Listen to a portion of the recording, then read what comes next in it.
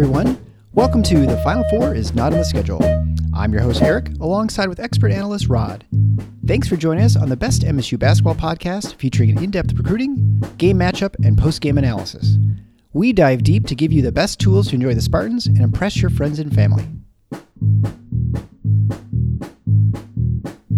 Hey everybody, it's Eric alongside Rod, and we're here with our beginning of the Big Ten previews for the 2023-2024 Big Ten basketball season. And we always begin back to the front, and so the bottom team here is number 14, Minnesota. But before we begin, I just want to remind you that if you've not yet had the opportunity to rate or review the show, please go to the podcast player of your choice. Leave a 5-star written review. Written reviews are the best. They help the algorithm most for other Spartan fans to find our show. So please go ahead and do that as soon as you can. We really appreciate it. It's what helps the show grow so much. All right, so I guess we'll start with Minnesota here. Last season, they were 9-22, 2-17 in the Big Ten. And they were ranked an almost implausible number 216th in KenPom for ratings of teams. And just to, put in reference, there were 350 Division I teams? 360 some. Yeah, so 360 some. And probably 250 or so are in really tiny conferences. And so to be ranked 216th as a Power 5 conference is pretty impressive to be that bad. So you have to go back to 15-16 season to find a worse team in the KenPom rankings. That was Rutgers. And as we all remember, Rutgers, when they first joined the Big Ten, they were really terrible. And they were 279th. It's the fifth worst Big Ten team in the KenPom era, going all the way back to 2000. So basically, they were pretty terrible. And they were more terrible than I think we anticipated. And even worse than the first season with Ben Johnson. Way where worse. It was right, not even close, where you sort of jokingly referred to them as the mid-major all-stars, as they were all portal players. So, they had 3 guys play every game from the last season, so they had lots of injuries. They also had an inability to score. They had no offensive firepower. They're also the only team that Michigan State did not play last year because of the shooting and then the inability to reschedule the game last season. They were 235th in offensive efficiency last year. Didn't rank the top 200 in any offensive KenPom category, except to assist to field goal ratio, where they were 9th.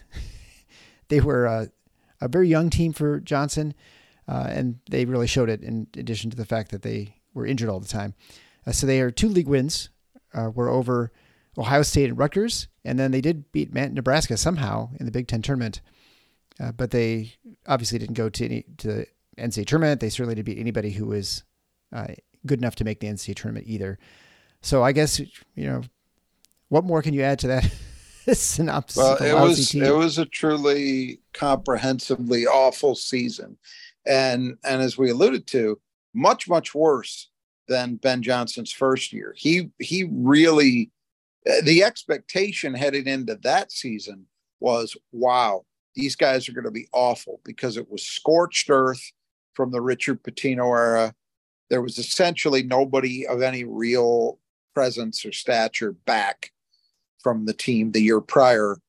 And it wasn't as if Ben Johnson went out and landed high-profile portal guys. He, as you said, we used to call it the mid-major all-star team, because that's essentially what it was. It was mostly guys who had been at mid-majors, but he was able to take that core, and it was a tight core. They basically played 6 guys that season. And because they were experienced and because they played together so much, because Minnesota never really used their bench, they were able to do certain things reasonably well. They weren't a good team. Let's get that straight. But they were very efficient. They did not turn the ball over. They would occasionally shoot decently enough from 3 to have an impact. And because of their experience level, they were able to be competitive much more so than I think anybody had anticipated coming into the season. So they returned, a couple guys from that group. They brought in some recruits.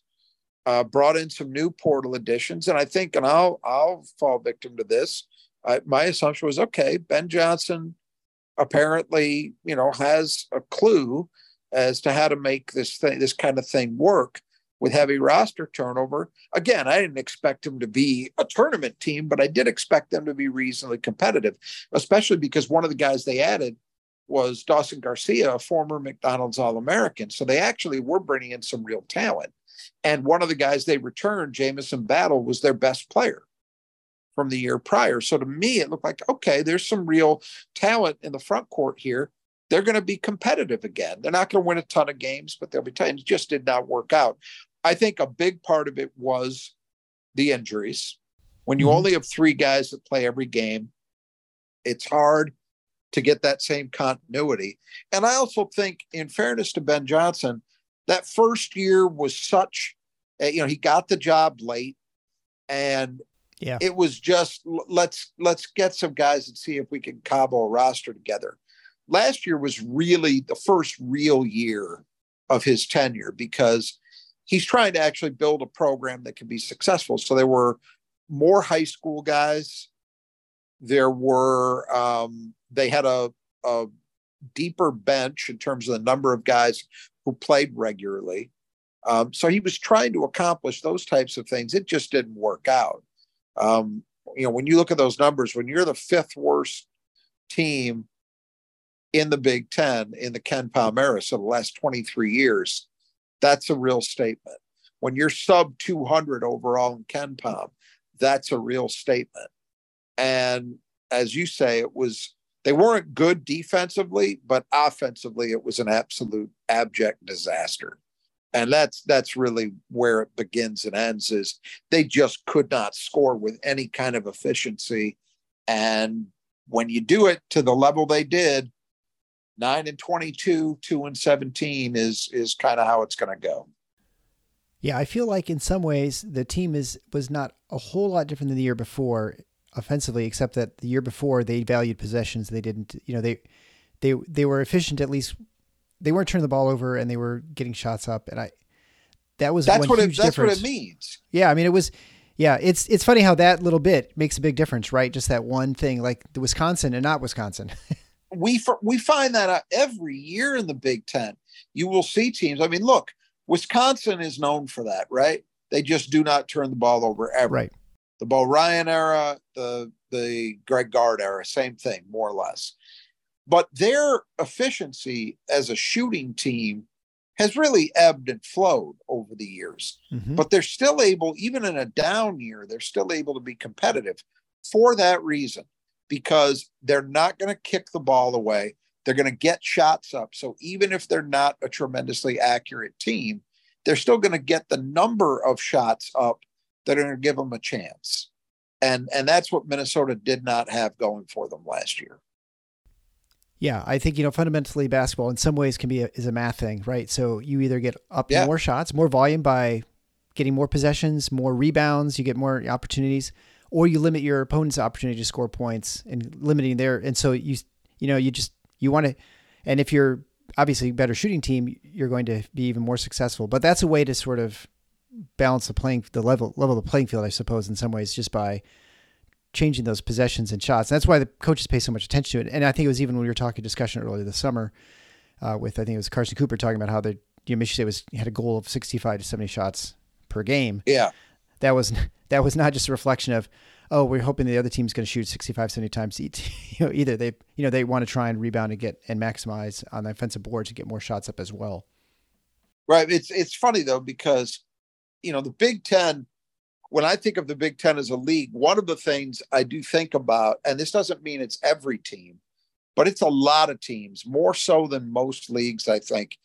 There is league-wide an emphasis on valuing the ball. Frequently, you will see, 4 teams, 5 teams in the top 20 in turnover percentage. And Michigan State has been an outlier in that way, vis-a-vis the rest of the league. Is it typically, the turnover percentage is by Big Ten standards fairly high, but it doesn't matter because Michigan State's going to play at a different pace. They're also going to get additional shots typically because of the way they offensive rebound, et cetera. But I think for a team like Minnesota, it really, really mattered because They weren't going to be able to play fast. They weren't going to be able to offensive rebound.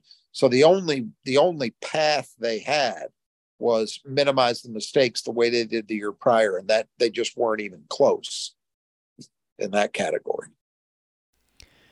Yeah, so I mean, if you're a Gophers fan, I guess the one way you can look at it is, well, we'll be better. almost by default. Worse. Hard to be worse, but you never know. Yeah, I suppose. And I suppose, 2 years for a year from now, and you say you're 14th, that's actually not so bad because you're not in the last place in the Big Ten. But this year, so your prediction is they're 14th. Well, let's talk about the players who are departing and those who have been washed away, just like the water should get washed away off your roof through your gutters. So the Brothers of Just You Gutters are sponsoring the players departing as we do this promo. They are fantastic tradesmen. They will take care of your roofing needs.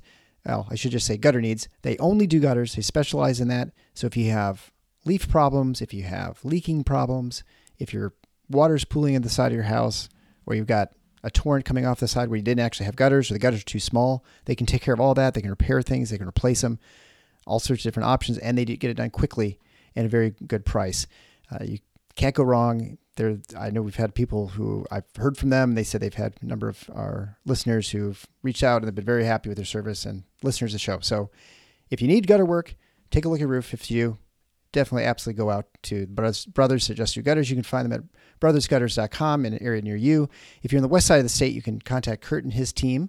If you're on the east side of the state in the Detroit metro area, you can talk to Greg and his team. You can find contact information to that in your podcast player below. So check them out. 10% off if you mention Final Four when you get your estimate. All right, so let's talk about the players departing for the Minnesota Golden Gophers.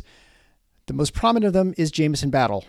6'8", power forward, clearly the best player in the team last year, and he was injured the year before, so he wasn't quite as effective. But he's leaving and transferring to Ohio State. So he's one of those mid-conference transfers.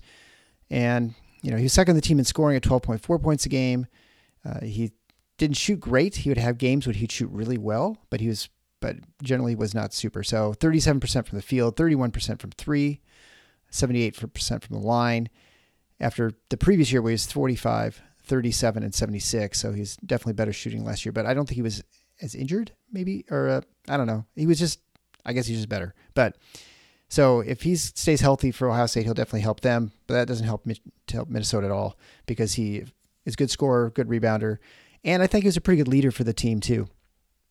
Yeah, he was their go-to guy, such as it was the year prior. But everything was down. His scoring was down about 5 points a game. You mentioned the shooting line. His rebounding was down. And a lot of that was attributable to health. So he missed a bunch of games. But as often happens with guys, sometimes that doesn't even tell the full story because some of the games they're playing in, they're not near 100%. And I think that's what happened. I think he really struggled to get back to full health, and it really impacted his play. We're going to come back around to him when we talk about Ohio State, but I think he's quietly maybe one of the better portal additions anywhere in the country if he's healthy, because he showed 2 years ago what he can be if he's healthy. If he had put up that kind of season on a contender, he would have been a first-team All-Big Ten kind of player. Now, I'm not sure whether if he plays on a contender, he gets the opportunities to put up quite that level of production. But Jamison Battle can play. There's no doubt in my mind. And it's a big loss for Minnesota.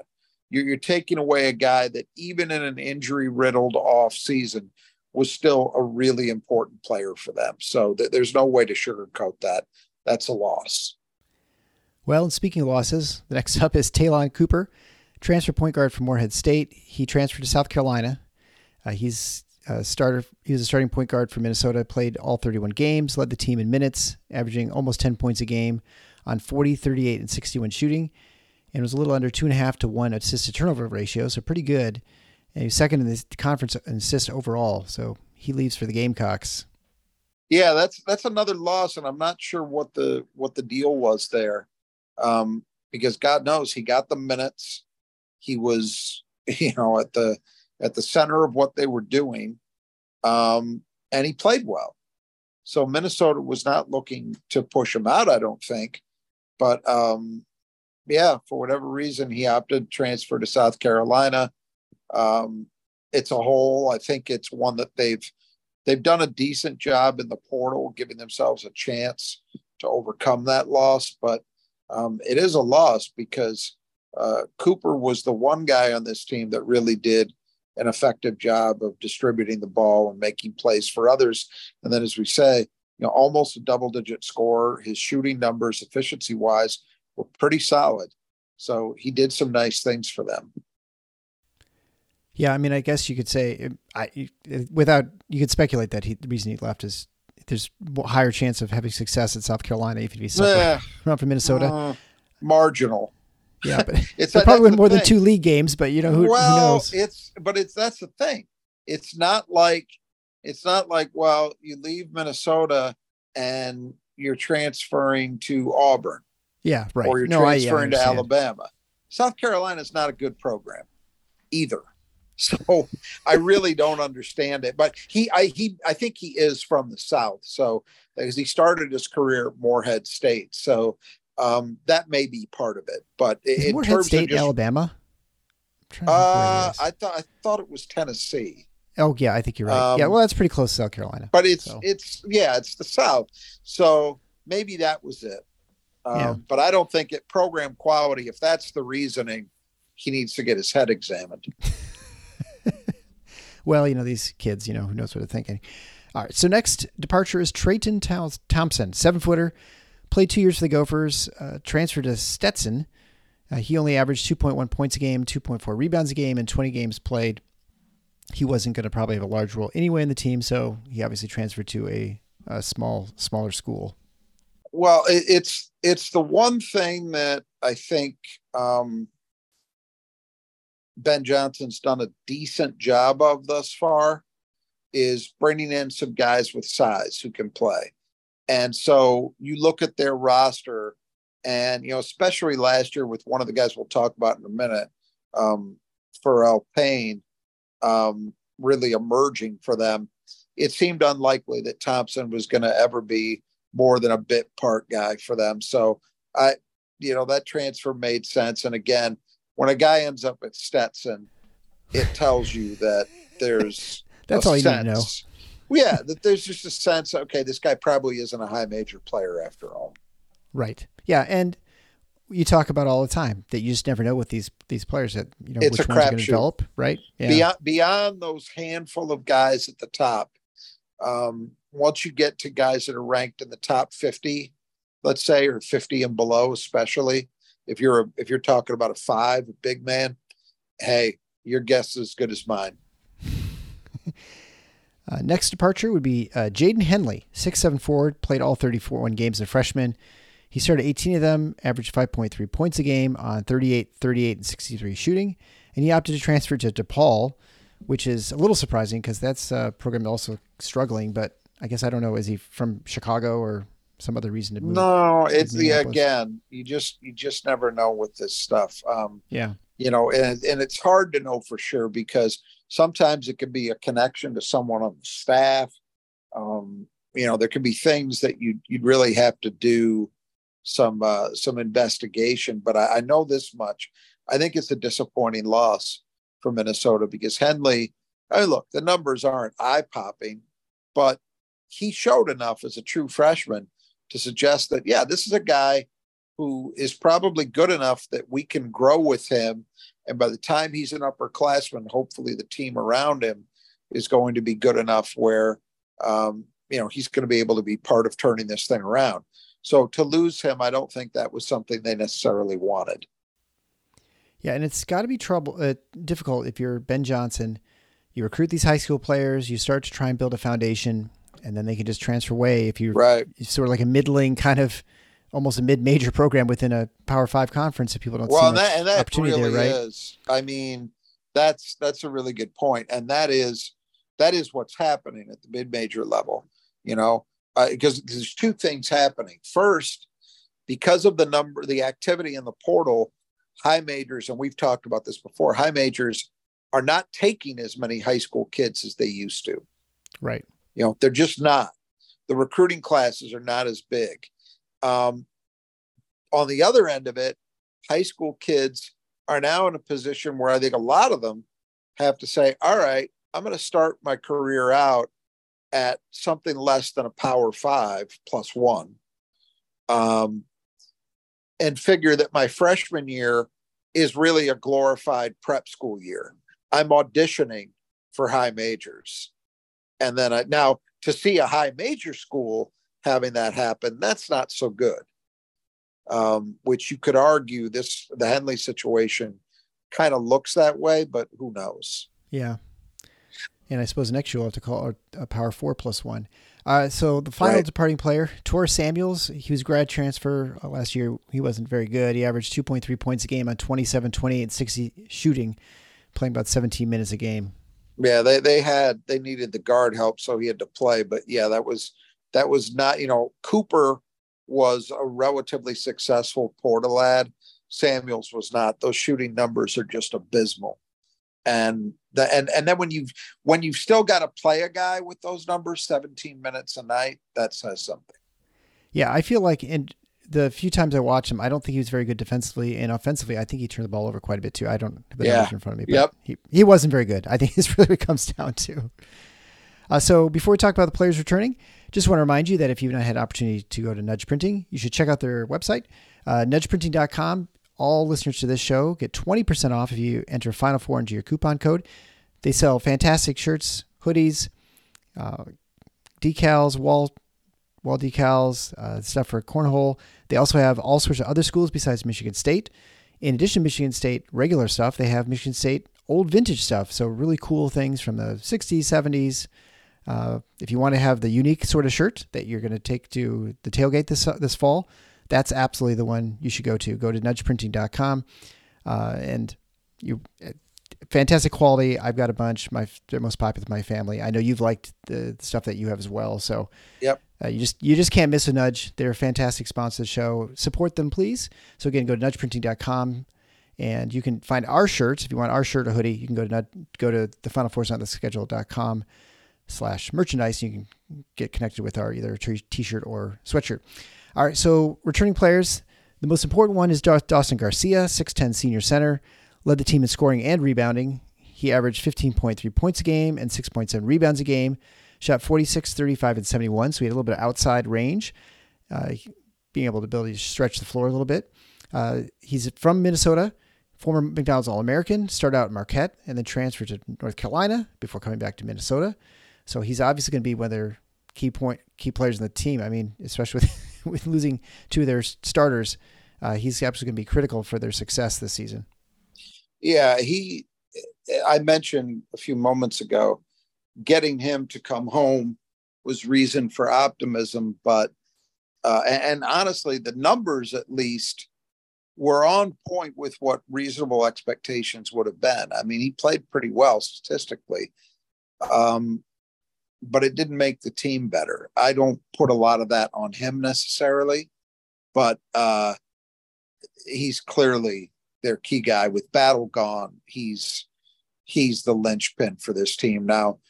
They're probably going to play him more at the 4 this year than the 5. He's capable of playing the 5, but I think to get their best team on the floor, they may play he and Payne together a lot. And Garcia can handle that. He can handle the 4. He's a good enough perimeter shooter. Defensively, it's maybe not ideal, but beggars can't be choosers at this point. Minnesota just needs talent on the floor. Kind of a weird progression. He's one of these guys, and we've talked about it a decent amount here, that Minnesota is such an interesting job to me, because if they ever get a coach that can just keep their fair share of the top end talent produced in the state at home, they will be a solid Big Ten program. There's enough home team talent, or home state talent rather, to do that. But they haven't been able to do it consistently. I mean, I just saw a kid in the 24 class. I think his name is McAndrew. He's a stretch 4 type guy from Minnesota. He's going to Creighton. Not even like a Duke or something. I mean, he's not like that. Right. Now, they've lost a lot of guys to Duke and Kansas. And, in this case, he went to Marquette, which, I still wouldn't be very happy about if I were a Minnesota fan, but okay. And then he transferred to Carolina. But Creighton, I understand Creighton's been a very decent program, more than decent in recent years. But come on, if I'm a Minnesota fan, I'm enraged by that. But Garcia is another example of this, where he's a high-end McDonald's All-American player who, as I recall, in his original recruitment, Minnesota never even had a realistic chance at getting. Now, they're fortunate they've gotten him on the rebound, but Ben Johnson has got to change that. But in any event, they have Garcia now. He's going to be the main man for them, no question. Well, and when we were talking about the addition of Oregon and Washington, you were talking about Washington with the Seattle area having quite a few players. But yeah. I feel like Washington in general doesn't have really much. If you say they have any basketball tradition, it's really ancient. And Minnesota, I guess, I suppose by this point, it's pretty much ancient too, right? It's beyond any of these players who are there growing up who remember Minnesota being any good in the Big Ten. Obviously, Richard Pitino got him to the tournament a few times. Tubby Smith, actually, when you look back at their performance under Tubby Smith, it looks pretty good. Yeah. Relative to what they are now. And it's really been, for Minnesota, even those two guys, their best teams were nowhere near contender status. You're at a point where you're almost coming up on 30 years. So it was 97, right? That they went to the Final Four with Bobby Jackson and that group. Courtney James, those guys. That's a long time. It used to be, and I've talked about this before, it used to be the Minnesota of, my youth of growing up. So say the mid 70s to the mid 90s, Minnesota was a program that typically would cycle down for a couple of years and then they'd cycle up for a couple of years. And usually one of those two cycle up years, they would be somewhere in the mix at the top end of the league. So you'd figure once every 4 or 5 years, if you were a Minnesota fan, you could think about maybe not necessarily winning the Big Ten, but contending for it. Yeah. And those days that's ancient history. Yeah. When you're pre-cell phone, that's ancient for kids nowadays, right? I can't even imagine that time. I was saying just a story of my son the other day, and I said something about something that happened in 1999. He just started laughing. He's like, "Well, that just sounds like a million years ago." All right. So next, returning player is Farrell Payne, the one you mentioned before, 7-foot sophomore, started coming into his own near the end of the season, averaging 8.2 points a game, 5.2 rebounds a game, led the team in blocks with 1 a game, shot 69% from the floor, terrible from the line at 49%. Expect him to probably get a little bit better, but that's to your point earlier that he'd probably you'd have him playing the 5. You now have Garcia, who's a little more athletic and can move and shoot outside and stretch the floor, play the 4. And so, if he can continue progressing, he might become a serious force in the Big Ten. It remains to be seen what they do. My original thought was, well, they'll play them together some, but Payne will probably also be a backup at the 5. But the more I think about it, he's clearly one of their 5 best. And if I'm Ben Johnson, I've just got to find a way to get my best 5 on the floor as much as possible, because if you don't do that, you know where you're finishing, right? I like Payne a lot. For a guy who was sort of underrated, under the radar as a freshman, I thought he was pretty damn good. You shoot almost 70% from the floor. It tells me at the very least, you know who you are as a player. You're not forcing things. Yeah, you're not taking bad shots. Almost 5.5 blocks per game, all solid. Defensively, he's a rim protector. I think he's got to improve, pick and roll, other areas. He's got to get a lot better. But the material is there for Payne, I think, to be a really effective player. So if Minnesota has any hope for this season, I think a lot of it's going to revolve around these two guys being a really good low post combination. Next returning player is Joshua Ola-Joseph, 6'7" sophomore, averaging 7.4 points a game and 2.7 rebounds a game, started 24 games, stayed healthy to play every game for Minnesota, one of the few players. He shot 55, 38, and 57, and his three-point shooting was a low volume, so he'll obviously be someone who's important going to next season as well. Yeah, that's my only hesitation with the 3-point number is that it did come on low volume. So You're not sure whether that 38 is an honest 38 or not. But look, they need guys who can put the ball in the basket. He showed potential like Payne as a freshman, and playing 22 minutes a game last season, that's significant. So he's another guy who's very much going to be a factor for this group. And that's the thing. Look, they're taking their lumps, but when you've got guys like Payne and Ola Joseph that are sophomores, you could see what Ben Johnson's trying to do. Right. And they're a young team. And there's one of two ways you can do this, right? You can play it the way a lot of coaches seem to be opting to play it now, which is, you know what?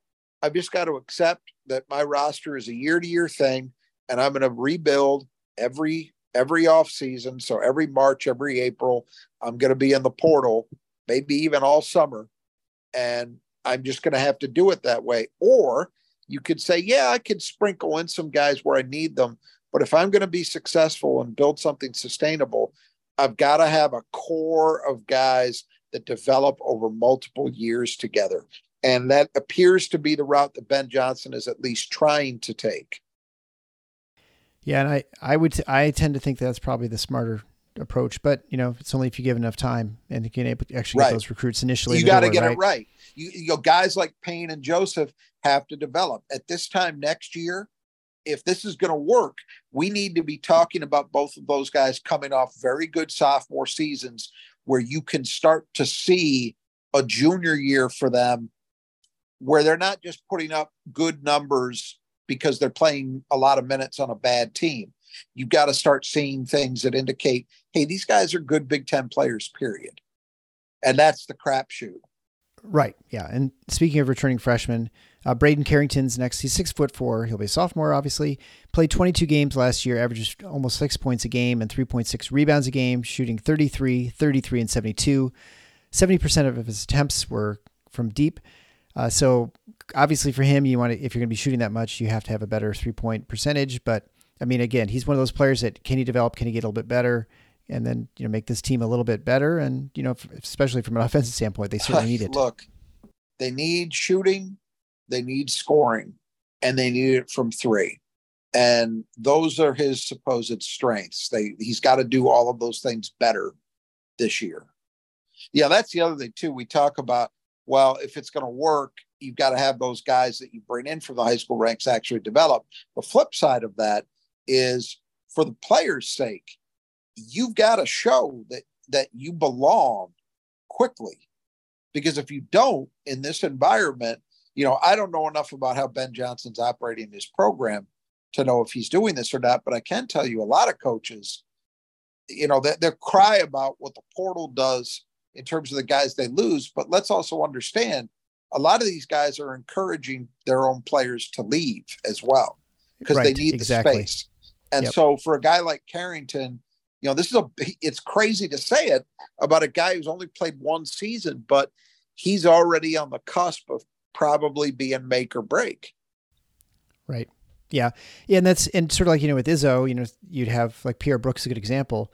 Well, I don't think he probably says you have to transfer, but he's probably said, honestly, I don't see many minutes for you next year. So you might as well just go somewhere else. Right. And that's the conversation these guys are having. Yeah. And it depends on the coach. I think, the more ethical guys are having those kinds of conversations.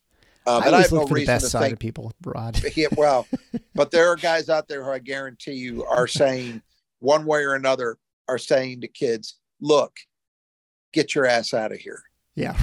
Go find somewhere else. Or better yet, I'm going to find somewhere for you because I need your spot. I have no reason to think Ben Johnson, he seems like a solid guy. Izzo recruited him when he was a player. So I'm going to assume that. But yeah, just you look at somebody like Carrington and, more so than the other two guys we talked about because they've already shown a little more. But Carrington, he's got one role that looks like it's the ticket for him.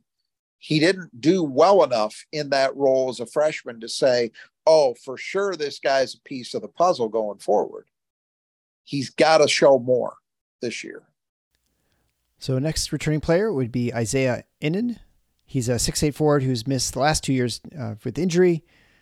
So he last played in 2020 and 21, averaging only 2.8 points a game, 3.5 rebounds a game, shooting 32, 22, and 79. So, obviously he's got some size. Can he be a shooter? Well, it's been a while. We'll just have to wait and see. This is the last connection to the Richard Pitino era. Richard Pitino was very high on it. Very high on him. And then, losing the last 2 years to injury, God knows what he's got left. Or once upon a time, they thought this was a guy who could be really effective on the wing. He's got great length. He was athletic, and he could shoot some, even though the 3-point numbers were not good the last year that he played. But this is just a huge question mark. And unfortunately for Ben Johnson, he's not the only one. I mean, name me another program where you got two guys who have missed 2 consecutive seasons due to injury. Minnesota is one. They might be the only one for all I know. I'd be kind of surprised if there was another with 2 guys like that. But you just don't know what you have. So I think at this point, anything you get from Innen is gravy. Yeah. Well, and for as much as Michigan State fans lament the foot injuries at Michigan State, I mean, I feel like Minnesota's had the injury bug for years at this point. I mean, they just always seem to have 2 people out. Eric Curry. Yes, Eric Curry, right. Just a huge problem. And that was a kid who showed so much potential. And then again, it was like 2 straight years. And he actually came back against all odds. Nobody expected him to come back, and was reasonably productive his last year. They'll hope for something similar for Innen, but it's a crapshoot. A lot of crapshoots in this Minnesota team. Next player, Parker Fox, 6'8", 230-pound power forward. Guess what? He missed 2 seasons due to injury after transferring to Minnesota from the ambiguous Northern State, where he was a D2 All-American, where he's averaging 22.5 points a game and almost 10 rebounds a game, along with 3.5 blocks a game. So, can he make the move up? What is he after those years? I'm going to guess you're going to say this is a crapshoot. Well, it's a total mystery. They were really excited when they signed him. And we've seen a little more of this than we used to. Where guys, a rare guy, it's not everybody, but occasionally somebody that's a D2 or a D3 All-American makes the step up in class and is actually really productive. There's the kid, and I'm drawing a blank on his name. He's a headband wearer at Creighton, who was a wing and in fact, Michigan State even checked in on him for a second in the portal last season. He was he wasn't a D2 guy. He was a low major guy, but there have been examples of these kinds of players who have made it work. And Minnesota was really enthusiastic about Parker Fox. Now they're D2 numbers, but man, they're eye-popping, Sure. And he's got size and, now you've got 2 problems though. So you still have that question mark. Well, how does he translate to the high major D1 level? But you've also added to that. Oh, and also he sat out the last 2 years, right, due to injury. You have just no way of knowing if somehow Parker Fox is something close to 100% and everything translates well. He could be a huge X factor for this team, but we have no way of knowing how likely that is. I think we've figured out the title for this episode is Minnesota's a crapshot. Crapshoot. Well, No, they're not actually, because we know that the odds are very much against them. It's just some of these guys. There's so much of a lack of data to go on with these guys that you just have no idea. Our final returning player is Caden Betts, 6'8" freshman, redshirt freshman. Enrolled early last year at Minnesota, but didn't play. Took some time off to develop. So, can he play the 3? Can he play the 4? He's got some size. I guess we'll see. Yeah, they like him. They think he's a guy that can help this year, and they probably will need him to. Some positional versatility. As you said, can play the wing, can play the four, and they like his shooting touch, and he's a decent athlete. So we'll see how effective he is, but that's the hope, is that he can help at a couple different spots. All right, so before we get into new players, I just want to remind everyone that if you're listening to this show, that means you can qualify for our contest that we had last year, where you predict the order of the Big Ten. So 1 through 14, tiebreakers, how many points are scored in the Michigan State games this season. So send your predictions for who's first all the way down to 14th. And then you're going to go up against Rod, me, my son, basically everybody else, for an opportunity to win some gear for Tiff Knots, either sweatshirts and t-shirts, whatever you want, through Nudge Printing. You can send that into Eric at tffinots.com. All right, so newcomers, Mike Mitchell, 6'2" sophomore, point guard transfer from Pepperdine. Boy, he's going to have quite a culture shock going from Pepperdine to Minneapolis. He averaged 11.4 points a game, 5 assists a game, and 4 rebounds a game on 42, 44, and 76 shooting. And so, I mean, they need scoring. They need someone who can run the point, since they lost Cooper. So it's hope. I'm sure for them, they're hoping he can be the guy to fill that hole. Yep. They've got two potential answers to that problem, and Mitchell is one of them. I think that if you're a Minnesota fan, you've got to love two things. The assist number is high, and 44% from three. Those are two things that are, would be music to Ben Johnson's ears if he can even come close to duplicating those. So yeah, a big addition. No question about it. They needed to get a guy like him, and they need him to translate. Next up is Jack Wilson, 6'11", 350-pound center, transfer from Pac-4, Washington State. He averaged 1.3 points a game in 14 games. Played 2 sports. Last year he was the offensive tackle for the football team. I remember us talking about him last year, I think, or some point during the summer you mentioned him. So, unlikely to play a big role for the Gophers on the court, but I guess, is it thought that he might play for the football team too? I don't think so. I think he's exclusively a basketball player at Minnesota. That was my understanding. Yeah, look, he's just a giant body. And I don't think they're planning on significant contributions, but he's there as an insurance policy. And he certainly has, as the cliche goes, that thing you cannot teach, size. Yeah, he has plenty of it and some to spare. Next is Elijah Hawkins, 5'11", transfer from Howard. He averaged 12.9 points a game on 42, 47, and 76 shooting, and 6 assists a game to just 4 turnovers a game. So someone from a small school like Howard, just like Mitchell from Pepperdine, you always wonder how that translates into the Power 5, and these guys can either turn out to be pretty good or not so much. They need them both to be players, honestly, because there are no other realistic options at that position. And ideally, they'll both be good enough to start. Now, that would leave you pretty small with a 6'2" and a 5'11" guy starting together. But I think, again, at this point, beggars can't be choosers. And again, the things that pop, he was a ball-dominant player at Howard. So 13 points a game and also 6 assists per game. Now, you don't love the efficiency with 4 turnovers per game. He didn't even get to that 2-to-1 ratio that ideally you want to see from a point guard, but he's clearly capable of making plays for others. And then shooting 47% from 3. Yeah. That's a spectacular number. Now, how well does that translate for both he and Mitchell? That's the real question.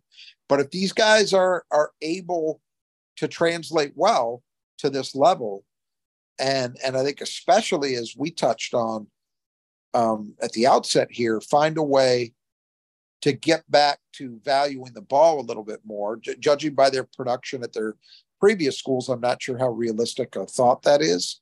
But if that can happen, maybe Minnesota's got a little bit of upside. But Mitchell and Hawkins are key guys, no question. So next is a new player, Cam Christie, 6'5" wing, younger brother of MSU player Max Christie. So similar strengths. He's a good shooter. He tends to be a little bit small on the physical strength, just like his brother, who's actually done pretty well in the NBA so far, if considering what I think some expectations were. So with this sort of team, you'd expect that he'd challenge for minutes right away if he can actually shoot. Obviously, he's going to be a learning curve. And so the question most people would have, I suppose, listening to the show, are like, was he entertaining Michigan State? Is a family sour to Michigan State? Was that even something that Michigan State was interested in? What's sort of the story with that, as far as you know? I won't say you. I've heard different things about how, and we touched on some of it here, about how things went for Max during that one season and how those around him viewed it. But I have to be honest with you, Cam was heading to not being a Michigan State recruit before that. There was, most of the time, or I should say most of the time, frequently, we expect siblings to follow each other. And that happens enough to where you understand it. But there are instances where, it's just the younger brother wants to blaze their own trail, or they don't react to the same things the same way about the school that the elder sibling did. I have a feeling nothing's over till it's over, but, Michigan State has Jeremy Fears' younger brother, in the 25 class. And right now, I don't think there's a heavy expectation that Michigan State will get him. Right. And he's a very good player. He's a better prospect than Cam Christie was, but it's just one of those things. It just isn't, it doesn't resonate the same way. Yeah. There was almost from the get-go, there seemed to be a feeling that Cam was not likely to end up at MSU. Looking at him as his own player, the strength is shooting and size for the position at 6'5". The problem is defensively, where Max was actually really good. Yeah, as a freshman. Yeah, surprisingly good. That's an issue for Cam. And strength is there. And he's also not quite the athlete that Max was. So you add all that up, though, and the situation he's in Minnesota, look, there's a chance Cam Christie starts. I mean, they need scoring on the wing. So you look at it right now, okay, Ola Joseph would probably be a strong contender to be a starter. But after that, Carrington, as we talked about, he didn't blow the world away. Betts was a redshirt last year. You don't know about him. Do both Hawkins and Mitchell start together, or is only one of them starting? So there's an opportunity, and I definitely expect that we'll see Cam Christie in a rotation role. Yeah. Because if he can do that one thing, shoot the basketball, they have a glaring need for that. Yeah. I mean, you'd expect at least double-digit numbers in minutes for him available on that roster, right? I'd be surprised if he doesn't. Yeah. And so final new addition is Kristupas Kajunas. Late addition, Lithuanian, big-time center. Dennis Evans decommitted and ended up at Louisville, so they got this Lithuanian forward. 6'8", a little under 200 pounds. I guess there's not a whole lot known about him except that they expect him. He kind of arrived in summer. This is the nature of what it is right now. People arriving late in summer on teams now with transfers and all this sort of stuff going on. So, still a lot unknown in whether he can, how long it takes to get sort of gel with part of the team. Yeah. Yeah. The loss of Evans was a big one because he wasn't a McDonald's All-American, I don't believe, but he was right under that level. He was a very highly regarded recruit and kind of a surprise because I want to say he's from Southern California. He's definitely not from the region. And Ben Johnson landed him, and then he ended up decommitting, ended up at Louisville. So that was a bit of a loss. But, again, I look at Minnesota's roster, and to me, if they'd landed Evans, I'm not sure where would that have put Payne, Exactly, right? Yeah. So with this kid, this was a reaction to having a spot available. Who the hell knows? Where better to go than Vilnius, right? His reputation is that he's better defensively at this point. Offensive game is still a work in progress, and I'm pretty sure he's not even there yet. They were talking about late in the summer. So I don't believe he's arrived yet. That would suggest that you're probably not going to see a lot from him early on, but we'll see. So he's still on the steamer ship going across the Atlantic right now. So yeah, we'll move to just a discussion of the Gophers overall.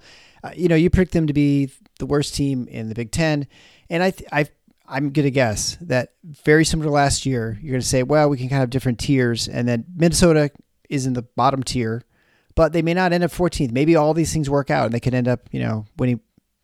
They'd hope from their standpoint they win more 2 or 3 games, right? Maybe they could win 5 or 6. I will say this. It is not every year that the team that you pick last has an individual player with the talent that Garcia has. Sure. So when you have a guy like that, sometimes that's enough that if he goes up, say, another half level from where he was last year, and all of a sudden he's, an 18 and 11 guy and is a little more efficient, that might be enough where he can carry them in a handful of games. And maybe you do get to that 4 wins, 5 wins area. You can't rule that out. But it's a tough situation. I mean, there's no doubt about that.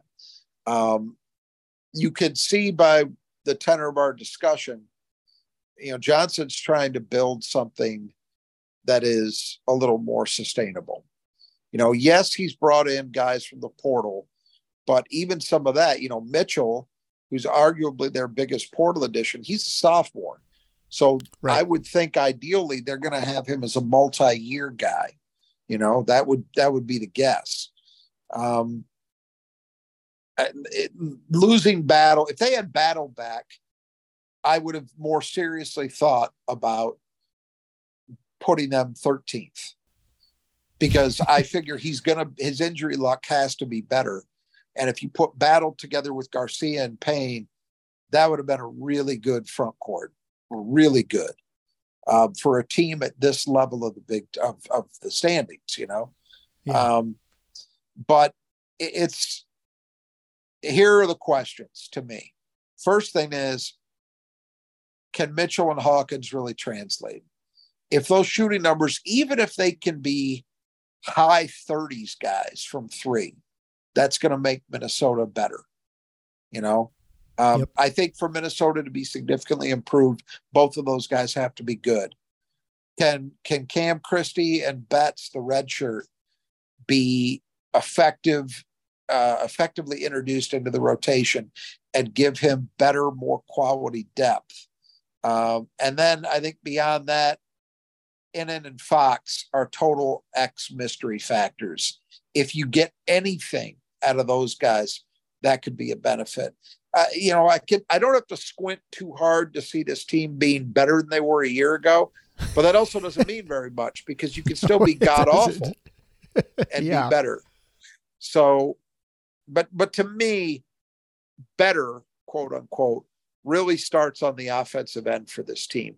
They have to figure out how to be a more efficient team in every way possible. So that means valuing the ball to a greater degree and shooting the basketball better.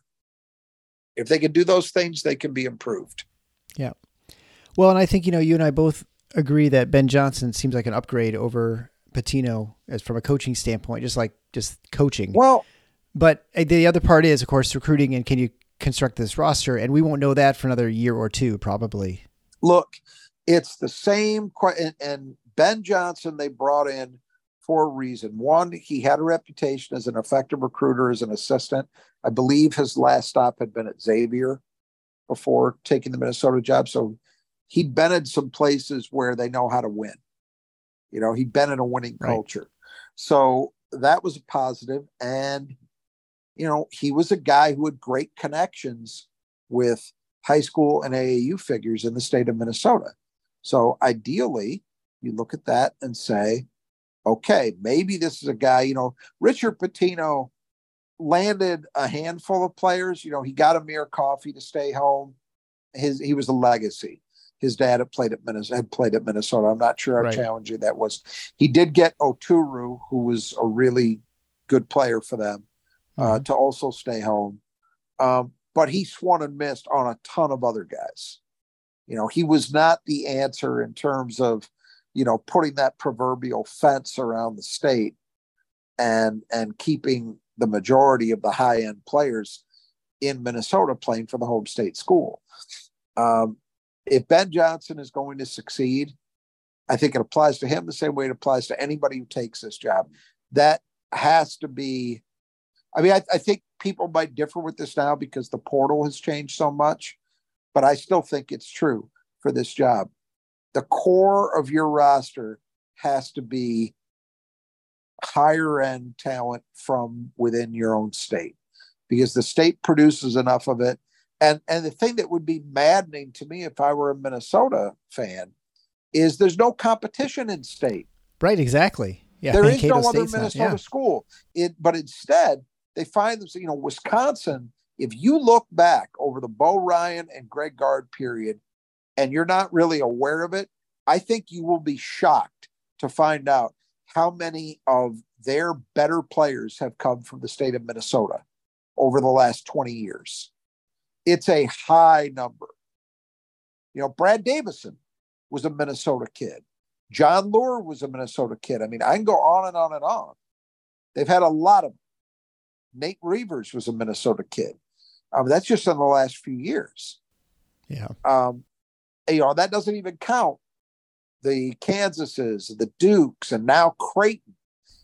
These other programs coming in and taking guys from your state. If it's going to change, the bottom line is going to change, rather. That's got to shift. And that, to me, is the biggest thing that's on Ben Johnson's plate. And it's a hard task. I don't mean to suggest that it's simple. Minnesota plays in a building that I think the romantics and traditionalists among us think has some charm, but I have no doubt that it's something of an albatross for them in some ways, that they play at Williams Arena. Sure. The lack of a practice facility. There are these things that it's hard for Michigan State fans to even relate to, because they are the problems that Michigan State faced more than 30, we're talking 35 years ago. This is the stuff, if you read Judd's autobiography, he talks about what it was like trying to recruit to Jenison and how challenging that was, and I imagine that anybody in the head coaching job at Minnesota faces the same challenge. But you would hope in-state kids can see past that a little bit. But it's been very difficult. It doesn't start with Ben Johnson. He's just the latest guy to face it. But if it's ever going to change, that's got to shift. And Minnesota has to become a legitimate option for the best. Look at Trey Holloman. Yeah, right. I was going to say, we've got him too, yeah. Trey Holloman would have, in my opinion, had huge minutes as a freshman. He would have. And he opted to not go there. He instead came to Michigan State, where I suspect he knew he was going to be facing much stiffer competition for minutes, but he wanted to be part of a different kind of program. That perception has to be changed at some point. And boy, they've cycled through a lot of guys. And they've done it all different ways. They had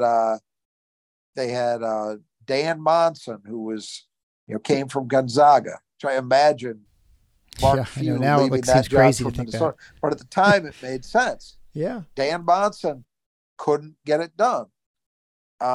Tubby Smith, they bring in a veteran, a guy with Final Fours and a national championship on his resume. Did a solid job, but not good enough, apparently, for them. Then they bring in Richard Pitino, who, had a name. Yeah, I was going to say had some reflected flash. Never quite, had some decent teams, but never turned the corner. It's a very challenging job. But what's frustrating about it from the outside looking in is it all looks so simple to me. It's not a simple thing, but it looks that way when you look at the amount of talent that state produces and just think, just keep your share. Right. You don't have to get them all. Just get a couple of the top 100 guys every year. You know, you don't have to get the McDonald's All-American types. Keep those guys at home, and you'll have something. And they just have not been able to do it. It is challenging, because if you don't have success, then to try and get people to come buy into your program and say, we're going to bring success, especially in this case where it hasn't been with any player's memory, you know, even in their existence. And so that didn't happen for them. I mean, if you're Ben Johnson, you have to look, if you're going to look at like close approximation of what a program you want to do is you want to try and build something like Rutgers, where you're competitive, kind of a pesky team for a little while, and slowly get to the point where you're enough success that people want to come to you, and the high profile players who are in state in the area want to stick around, which is what Rutgers is doing now, right? That's a really good call. And to me, that should be the model for any of these perpetual lower echelon Big Ten teams, because the Rutgers job, make no mistake, was tougher than the Minnesota job is. Oh, for sure. I mean, you could say, right, zero. And, you know, the Minnesota facilities aren't good, but it's not like Rutgers are really better in any objective way. Yes, you're in a state that produces a lot of talent, but it's also a place where guys are very much used to not staying home, and everybody and their brother recruits that state. So you're competing against the best of the best all the time. So that's a really good example of how you build it by establishing values and a style of play, and you just gradually get better and better to the point that eventually you can attract, as Rutgers is starting to do finally, high-end talent. And it'll be interesting to see what happens, if anything changes, when they've got guys at that level. But, you know, for now, that is the model of how you do it in this league. And let's be honest, Minneapolis is 100 times better than Piscataway, New Jersey. So in my opinion, yes, absolutely. About any sane person's opinion, I think it would be. Well, that should be enough for Gopher Talk. We'll be back with number 13 next. But until next time, the Final Four is on the schedule. Go Green.